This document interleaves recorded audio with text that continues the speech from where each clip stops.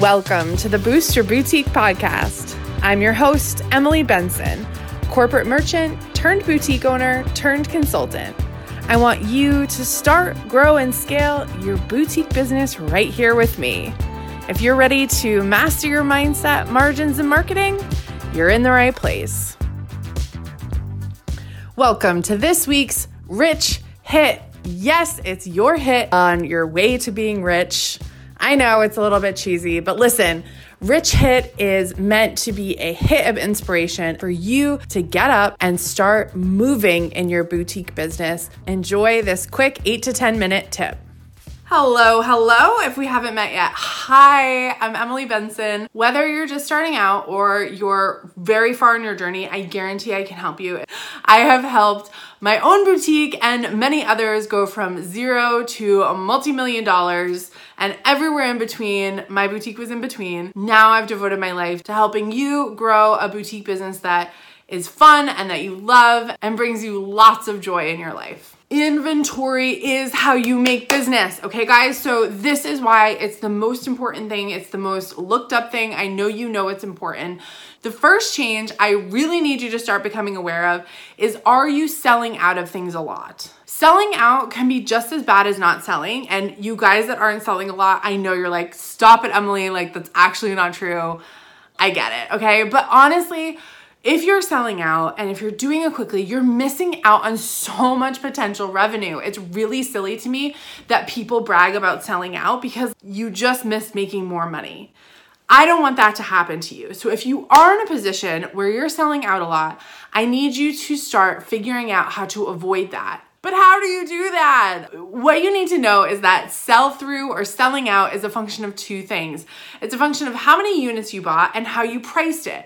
You really have to start out with being honest. What did you charge for that item?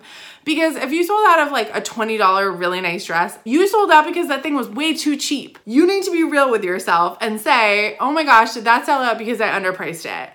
Probably. Lesson there is that you are allowed to charge more. And you're allowed to charge more on the reorder. So if you were able to very quickly call and get a reorder on something selling out, you are 100% allowed to raise the price unless someone has already purchased it at the new price. But if people don't really know you're getting a reorder and you drop it, you didn't expect it and they didn't expect it, you can totally raise the price. I've done this myself. You're allowed to do it. The other piece here is, did you even buy enough inventory in the first place? Most likely, you just need to also be buying more inventory. You're probably in a situation where your business has grown and you just need to start ordering more. I find this happens at the growth stage with people. For people who are coming into my 6-figure boutique blueprint course, they're always like, oh my gosh, like I just feel like I'm selling out. How do I stop it? It's really at this point where you need to start buying another pack of things, whether it's another pack or another color.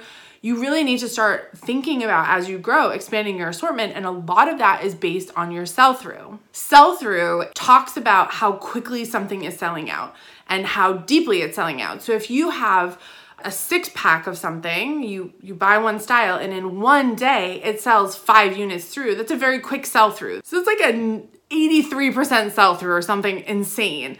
That's really fast. Now, if you sell out those same 5 units over the course of 2 weeks, that's not that fast. That's like pretty average.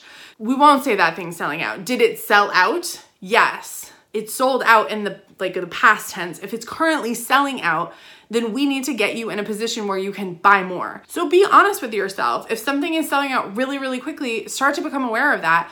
But if it's selling out slowly, or it's not selling through. So let's say you ordered a lot of something. I've seen people decide to bring in like a home goods department into their store and they buy a lot of it.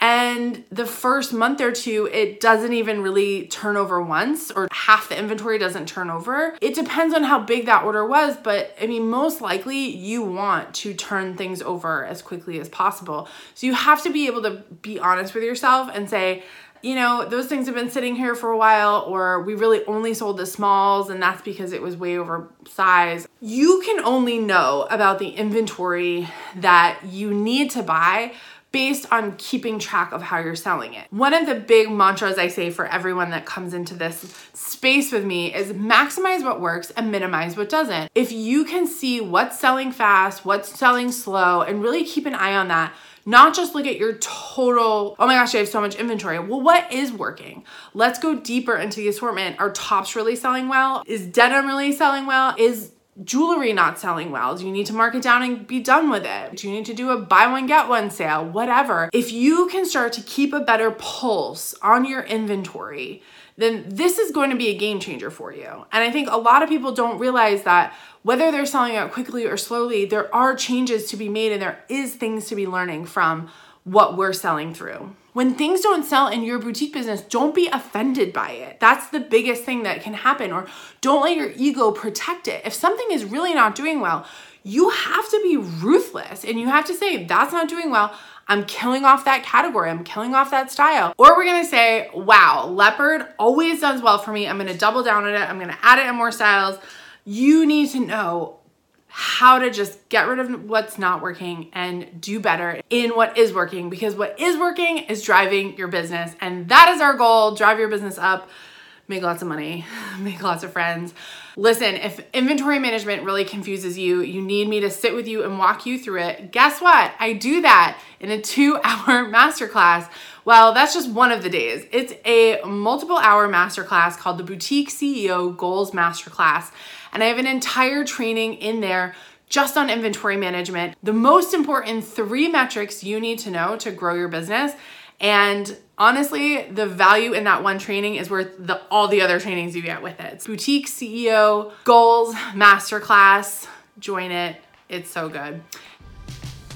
If you've liked what you've heard today, don't forget to rate and review this podcast so more amazing boutique owners just like you can find it. Hopefully, I will see you in my other spaces and places on the internet, whether that is my YouTube channel, on Facebook, or on Instagram. I hope to see you somewhere else.